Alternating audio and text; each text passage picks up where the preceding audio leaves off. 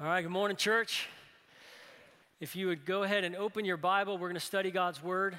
Open it to 2 Samuel chapter 13. If you're a guest with us this morning, welcome. So glad that you're here worshiping God with us today and looking at His Word together. I'll just give you a heads up. This is an unusual message. This is an unusual Sunday. It's a really important Sunday for us as a church. Because we have been in what is called the Caring Well Initiative. As a church for the last 2 years, something called the Caring Well Initiative. It's involved a number of churches around the United States. And the desire is that our church would become safe from abuse and safe for survivors of abuse. And there have been a number of things that have been happening these last 2 years. So we've brought in people, experts, to give instruction and wisdom to our elder council. We've had elder council training retreats. We've had our whole staff experience training in some of these areas.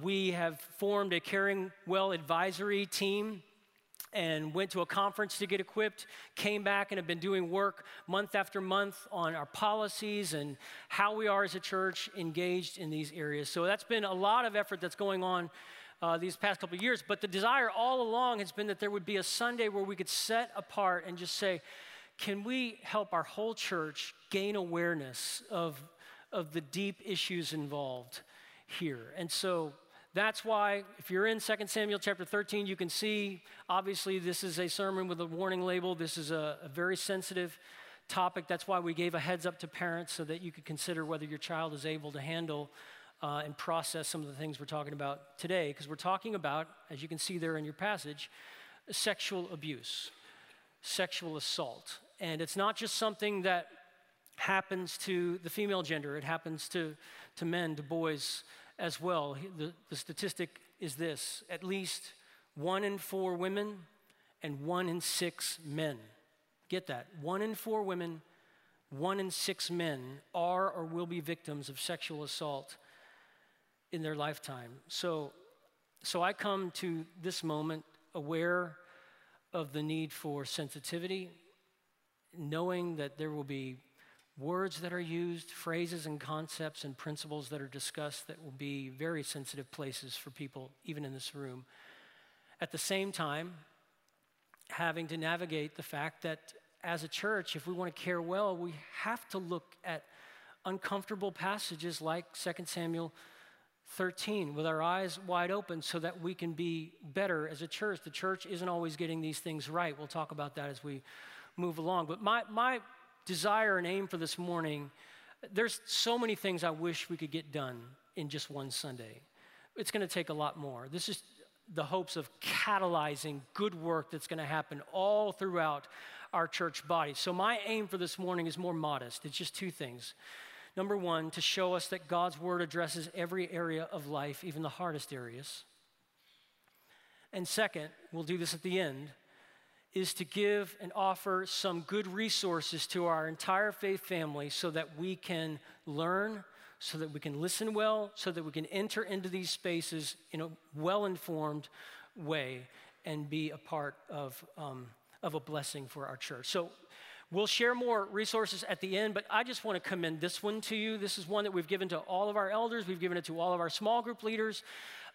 It's called Caring for Survivors of Sexual Abuse by Chivijan and Holcomb.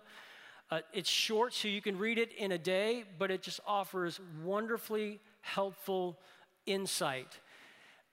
Biblical, so informed by Scripture, but also aware of the realities of trauma and what people experience in these places. So it's just a great resource. I would commend it to all of you. All right, 2 Samuel 13. Some stories in the Bible should make us weep, and this is one of them. Some stories in the Bible should awaken the impulses of justice and compassion, and this is one of them. So I hope that's what happens as we look at this. 2 Samuel 13.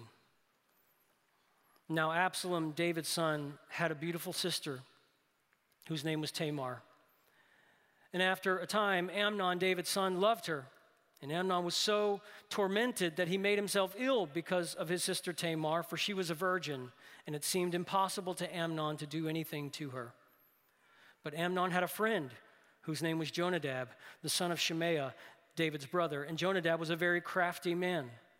And he said to him, O son of the king, why are you so haggard morning after morning? Will you not tell me? Amnon said to him, I love Tamar, my brother Absalom's sister. Jonadab said to him, lie down on your bed and pretend to be ill. When your father comes to see you, say to him, let my sister Tamar come and give me bread to eat and prepare the food in my sight so that I may see it and eat it from her hand. So Amnon lay down and pretended to be ill. When the king came to see him, Amnon said to the king, please let my sister Tamar come and make a couple of cakes in my sight that I may eat from her hand. Then David sent home to Tamar, saying, so that's back to the palace where Tamar is, saying, go to your brother Amnon's house and prepare food for him. So Tamar went to her brother Amnon's house where he was lying down, and she took dough and kneaded it and made cakes in his sight and baked the cakes. And she took the pan and emptied it out before him, but he refused to eat. And Amnon said, send out everyone from me. So everyone went out from him. Then Amnon said to Tamar, bring the food into the chamber, that I may eat from your hand.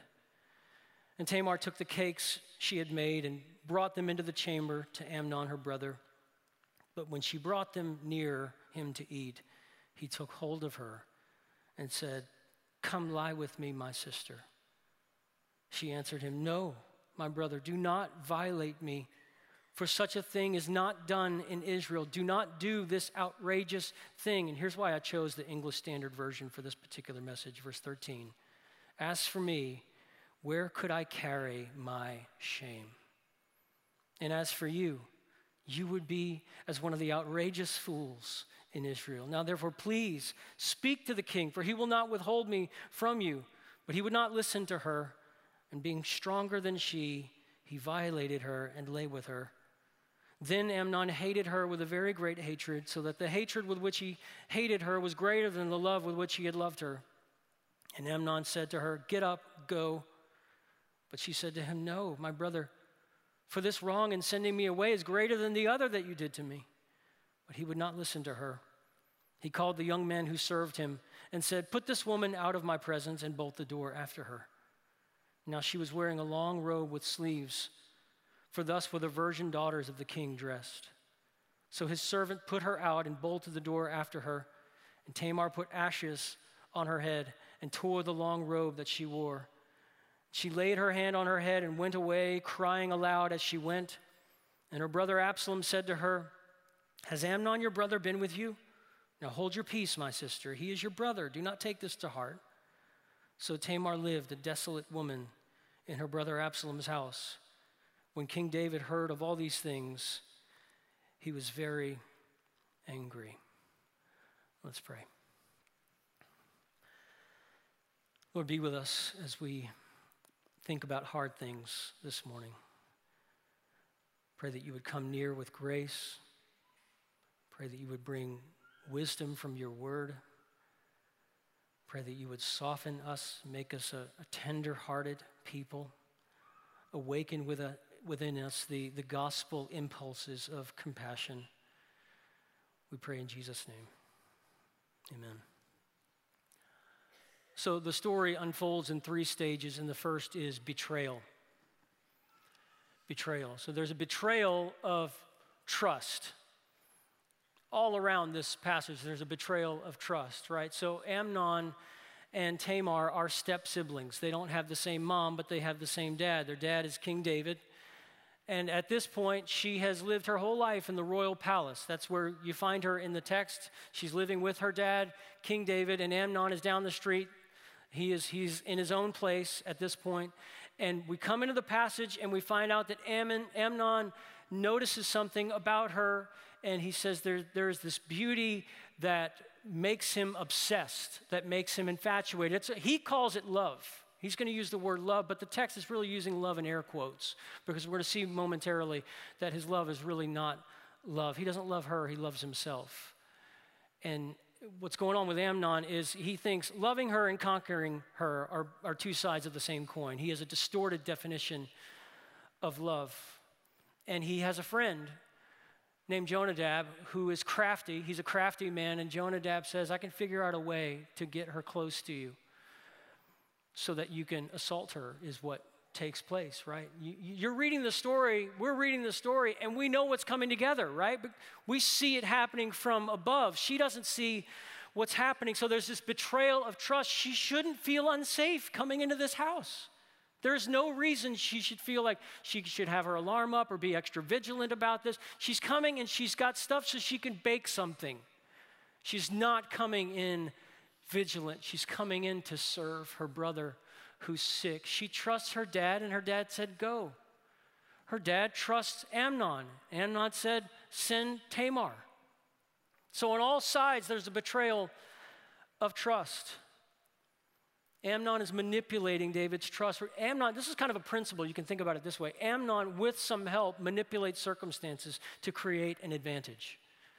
And that is so often what happens in abuse. Predators manipulate circumstances to create an advantage for themselves. He's not only manipulating David's trust, he's manipulating Tamar's trust. So Tamar goes because her father asked her to care for Amnon. Just think about this, because after he says for her to leave, she says, no, this is a greater sin than what you already did. And he calls in one of the servants. So he has servants at his beck and call. He has people who can make him stuff when he doesn't feel good. He has medics. The royal family had people to take care of them if they were laid up and if they were sick. So why she got to come? Why does a daughter of the king have to come in? And she comes in, by the way, in her royal garments. It says she comes in dressed like the daughters of the king. You would have been able to spot her in a crowd. Nobody wears those garments except the daughters of the king. And that's what she's wearing. And yet she comes in and she rolls up her royal garments and she starts kneading dough. She's making him something. She's caring for her brother. There's a deep betrayal. It's palpable in this passage. It's so palpable that as you're reading the text, don't you wish you could kind of shout into the story and say, don't go in. You don't know what he's up to. Don't go in there. It's a betrayal of trust. Second, it's a violation. So the passage doesn't go through in lurid detail what happens. It's tasteful in its representation. It is not explicit, but we know that what happens is deeply evil and deeply wrong. Amnon has been acting weak. He's been acting ill, feigning illness, because that served him up until this point. And now he sheds the act of weakness and he reaches for strength. Because this is going to serve. At this stage of his plot, weakness is not going to help him. Strength is going to help him. And that's often the case even today in situations of, for example, domestic violence. Where I've been in my office with a husband and his wife in cases where we learned later on that there was domestic violence at play, where he was lowly, even lamb-like in the counseling room and laughing at her in the parking lot. Just seemed like, hey, I'm going with the process. Why is she so bent on unforgiveness? He's lowly in the counseling office and laughing in the parking lot. Amnon, he leaves the show of weakness behind. He's at the stage where weakness doesn't serve his interest, and he violates her. And again, both genders can be affected by this evil. This is from a resource Justin and Lindsay Holcomb have produced called Rid of My Disgrace. They write, sexual assault is any type of sexual behavior or contact where consent is not freely given or obtained and is accomplished through force, intimidation, violence, coercion, manipulation, threat, deception, or abuse of authority. So this will be the first time we kind of back out and think as a church. So just think with me for a second. How do we become a church with a culture that cultivates caring well for those who have been survivors of abuse? It's not just done, friends, when we learn how to listen well to the stories of victims. That's really important, but that's not sufficient in and of itself. We got to get prior to that. We got to get before that and disciple the rising generation of little boys and little girls and teach them what love means. Amnon comes into this passage and he says, I love that girl. I got to have that girl. It's like, he doesn't know what love is. He has a deeply distorted view of love. What we want to say to kids coming up from the youngest ages here at Brook Hills is, let me teach you what love is. Sons and daughters, open up to 1 Corinthians chapter 13. Love does not seek its own. Love is self-sacrificing. Love doesn't deceive and plot and plan to take over people who are vulnerable. It doesn't seek opportunities to take advantage. It doesn't take, it gives. That's what love is. We're discipling, we're sowing truth into their minds and into their hearts. And not only that, we become a caring world church when we live out in the light.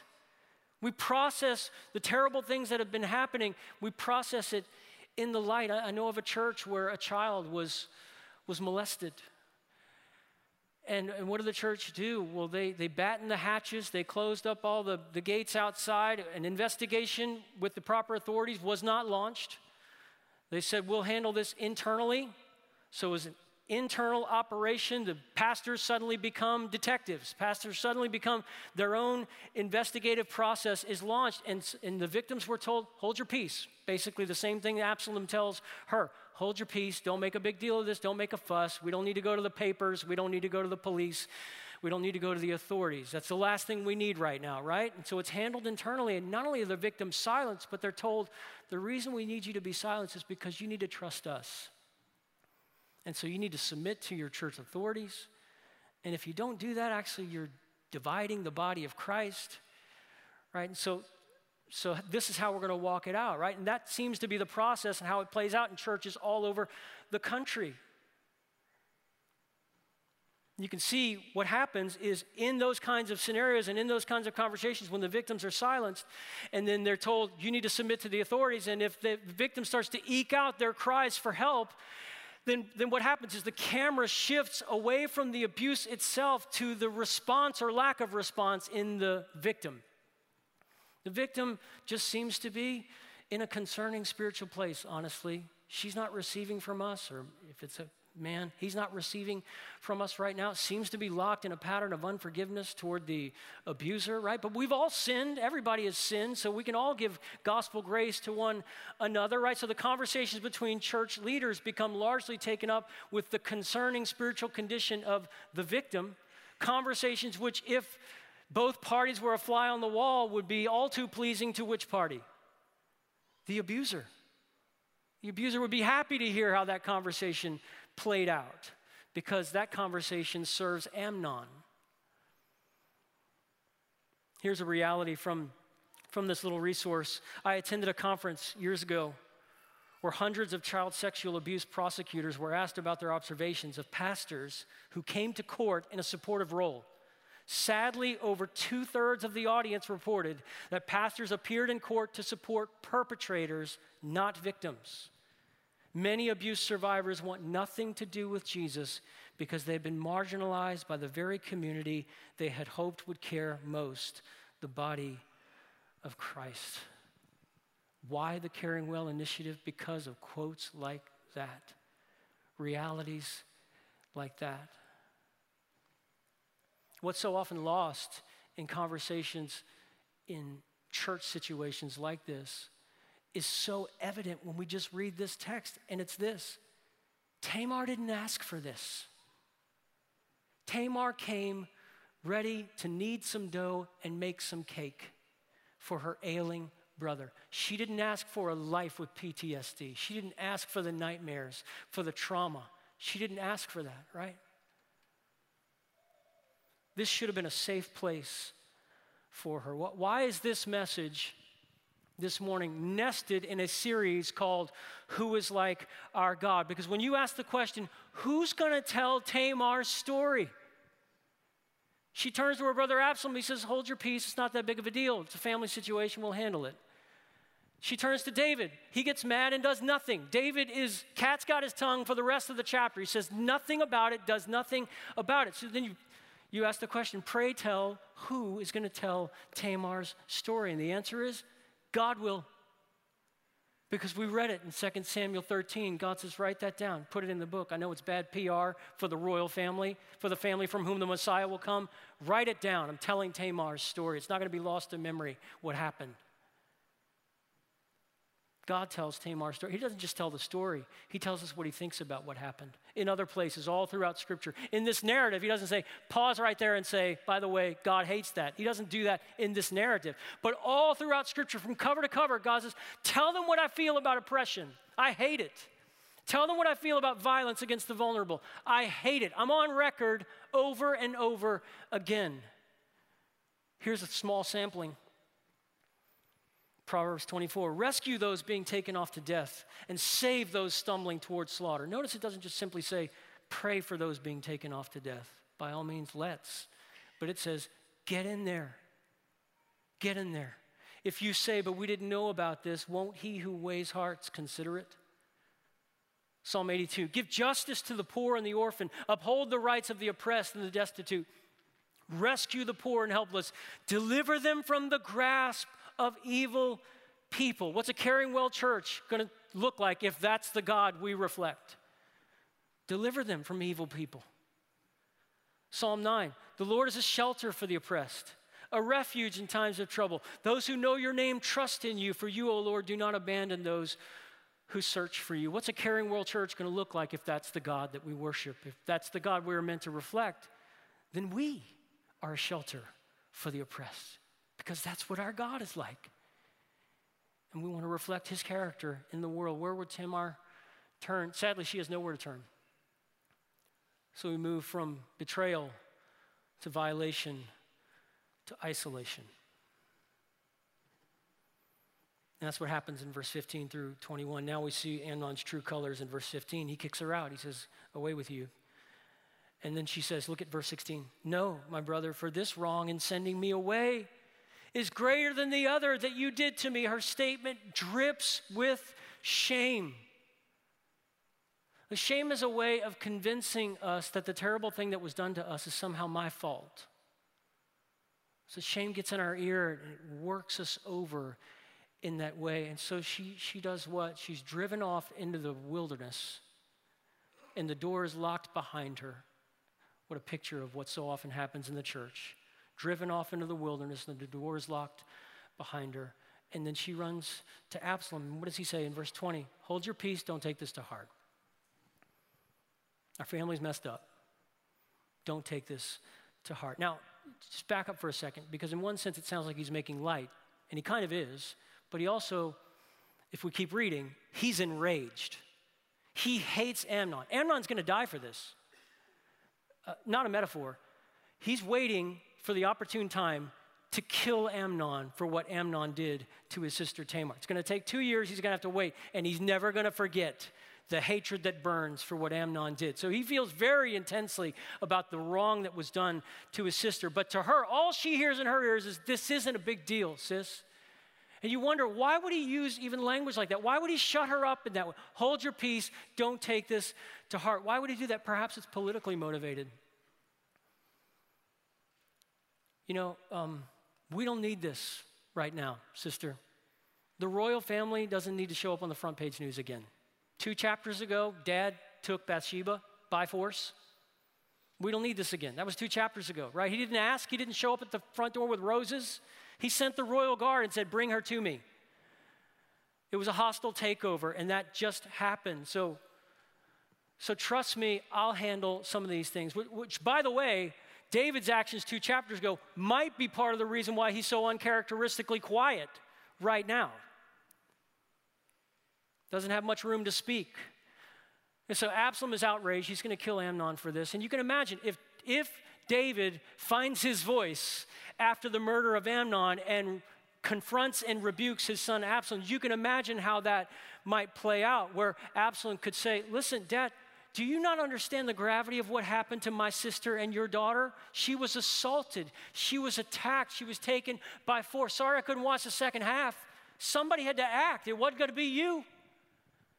Listen, I'm not saying my thing was the best practice that I would confer on everybody else, but I like my way of doing something better than your way of doing nothing. You can imagine that that's how Absalom might respond. He's ticked.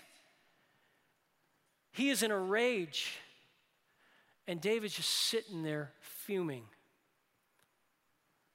If you'll let me put it this way, David's response is the recipe of an anti-caring well church. What's that recipe look like? 1, get mad but do nothing. 2, don't report it to the authorities for an investigation to begin. 3, don't just fail by not confronting Amnon. Fail by leaving Tamar in isolation. That's what happens. She is a desolate woman, verse 20 says. So Tamar lived, a desolate woman, in her brother Absalom's house. Why is she spending the rest of her life in Absalom's house? We saw her leave the palace in verse 7 with food. Why doesn't her dad have the sense to say, baby, come home? Come back. I'll keep you safe. I'm so sorry for what happened. I'm so sorry for what your brother did, but you need to be back home. He leaves her in the howling wasteland. She's got to live with Absalom the rest of her days, a desolate woman. Deep tragedy. The world, in many ways, hasn't changed, has it? Because even the church still doesn't know what to do with Tamar. Especially when telling Tamar's story gives the institution, the church, the Christian nonprofit a black eye. And so how does that end up playing out? The leaders of Christian organization sit down with the victim who has a complaint against Christian organization or things that happened under the auspices of that organization. And they say, listen, we're really sorry. And we're going to be praying for you. We're going to be here for you, ready to help. But this doesn't need to go outside of this room, because if it does, it's going to hinder the gospel. And so the noble intent is it's going to be a hindrance to the gospel, when in reality, think about it, the story of a survivor doesn't hinder the gospel. The cover-up hinders the gospel. The circling of the wagons, the lying and deceit, the PR train that's brought out, that's what hinders the gospel. Have you seen it this past week in the Southern Baptist Convention? That's a hindrance to the gospel, not the story of the person who was afflicted and abused. And so often, why does the church or why does the organization do what it does to protect the bottom line? It's not going to bring the people back. They're going to start to be suspicious of their church or suspicious of this organization's reputation. So the bottom line is going to be affected. The money in the offering plate is going to be affected, right? So it serves the bottom line. Here's what Paul said in the New Testament. He says, instead, we have renounced secret and shameful things, not acting deceitfully or distorting the word of God. So out with the cover-ups. And in its place, Paul says, but instead of that, commending ourselves before God and to everyone's conscience by an open display of the truth. There's a verse that'll change everything. There's a verse that, if implemented, would have changed what we heard this past week. Private and public integrity may cost us greatly, but it's infinitely better than the alternative. Hear this, the gospel mission is not imperiled by the open statement of the truth. It is imperiled when the church chooses some option besides the open statement of the truth. Can I read that again? The gospel mission is not imperiled by the open statement of the truth. It is imperiled when the church chooses some option besides the open statement of the truth. So I want to conclude by looking one more time at Tamar. So she steps into this passage and she's wearing the royal garments of the daughters of the king. If you spotted her in town, you would say, she is a daughter of the king. You see verse 18? Now she was wearing a long robe with sleeves, for thus were the virgin daughters of the king dressed. Everywhere she went, her garments announced, this is royalty. She's the king's daughter. And Amnon doesn't care. Amnon violates her. And then we find her in verse 19. You see how she looks in verse 19? She's got ashes on her head. So ashes, that would mean that she would have reached over and found a burn pile somewhere and would have taken the leftover spent refuse. She would have put garbage in her hair. And then her royal garment, her royal robe, it says she's torn it. It's torn to shreds. So now her outsides look like she feels on the inside. Her beautiful hair is covered in garbage, is covered in ashes, and the garments that bespoke her royalty are torn to shreds. The body language is unmistakable. She feels unredeemable. She feels utterly worthless. She feels beyond the reach of any hope.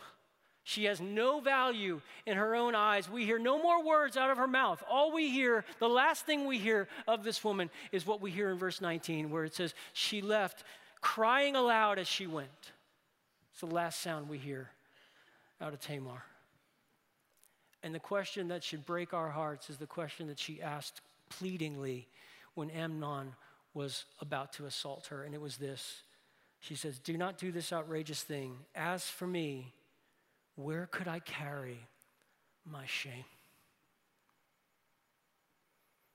The book that was written by Justin and Lindsay Holcomb, and it's called Rid of My Disgrace, and it's based on another Bible version's translation of that verse where it says, how can I be rid of my disgrace? As for me, where could I carry my shame if you do this thing? That is a haunting question. And if we are to be a caring well church, we better know the answer. We better embody, we better incarnate the answer. And this is where the central message of the Christian faith, the Christian gospel, comes into view, where we see that God is indeed a God who runs to Tamar. Because what happens when you keep reading through the Old Testament, you come to the prophetic books that are announcing the coming Messiah and what he's going to do when he gets here? When Jesus Christ, the Messiah, arrives, this is how you'll know it's him. In Isaiah 61 says this about Messiah, the Spirit of the Lord God is upon me because the Lord has anointed me to bring good news to the poor. He has sent me to bind up the brokenhearted, to proclaim liberty to the captives, to comfort all who mourn, to grant to those who mourn in Zion, to give them a beautiful headdress instead of ashes. And Jesus comes on the scene in the fullness of time, and he's going to preach his very first sermon. It's captured for us in Luke chapter 4. And they say, Rabbi, choose any passage you want to preach. And what does he walk over? He walks over and says, where is Isaiah? And he pulls Isaiah out, and he unfurls that scroll to chapter 61, and he reads those words, and he says, that's what I'm here for. I'm here to run to Tamar. Show me where she is. I've got a headdress in place of her ashes. That's the story of the gospel. Those who are betrayed and those who are violated and those who are isolated. And when they say, where could I carry my shame? I hope the Caring Well initiative means you and me, the Church of Brook Hills, are going to have a ready answer. And the answer is here. You'll come here. You'll carry your shame here. We'll carry it with you. We'll sit with you in the ashes, no matter how long it takes. And you can share your story no matter how much you want to share. The more and more you feel safe and that you can trust us, you can begin to share that, and we'll walk together in friendship. That's what the church is called to be. And together, you know what we'll do? We'll look to Jesus, who bore our shame in his body on the cross. We'll look to the one, under the ministry of the gospel, week after week, we'll look to the one who was betrayed, to the one who was violated, to the one who was isolated, who died cast outside the city, right near the garbage heap. That's where he died, and it was a metaphor. The point wasn't lost on anybody where Jesus died, or the fact that he hung there naked. That wasn't lost on anybody either. And there he is, hanging there so that we could be healed. There he is, naked so that we could be clothed. In one sense, from the cross, from that place of nakedness, he was, as it were, weaving the royal garments for sons and daughters who would believe in him. And the moment you believe, he says, here, put this on. It'll cover everything. It'll cover all your shame. You're never going to need another robe. This is never going to go bad. You can wear this for the rest of your life, and then this will present you faultless in the presence of a holy God. That's our gospel. That's our Christ. Edward Shalito was a man who had seen trauma. He was a minister through World War I, ministered to soldiers, people with deep trauma, physical wounds, but also deep wounds. And he used to ask the question to some of them who said, where could God be in World War I? How could a God be in heaven looking down on World War I? And he would ask the question, who ever heard of a God with scars? Have you ever heard of a God with scars? And he was saying to them, the God who exists has scars. He knows how to finish your sentences in a very broken world. He gets it. And he wrote a poem called Jesus of the Scars. And it goes like this. If we have never sought, we seek thee now. Thine eyes burn through the dark, our only stars. We must have sight of thorn pricks on thy brow. We must have thee, O Jesus of the scars. The heavens frighten us. They're too calm. In all the universe, we have no place. Our wounds are hurting us. Where is the balm? Lord Jesus, by thy scars, we claim thy grace. The other gods were strong, but thou wast weak. They rode, but thou didst stumble to a throne. But to our wounds, only God's wounds can speak. And not a God has wounds, but thou alone. This is our God. If we want to be a caring world church, this is the God whose image we get to reflect, whose likeness we get to incarnate in relationships and in our fellowship together. So to become this kind of church, the kind of community that is a place of healing for those who have been afflicted and those who have been mistreated, who can experience the love of God and the cleansing power of Jesus washing away our shame and the friendship and nearness and comfort of the Holy Spirit. You in for this? That's our call as a church. May he equip us.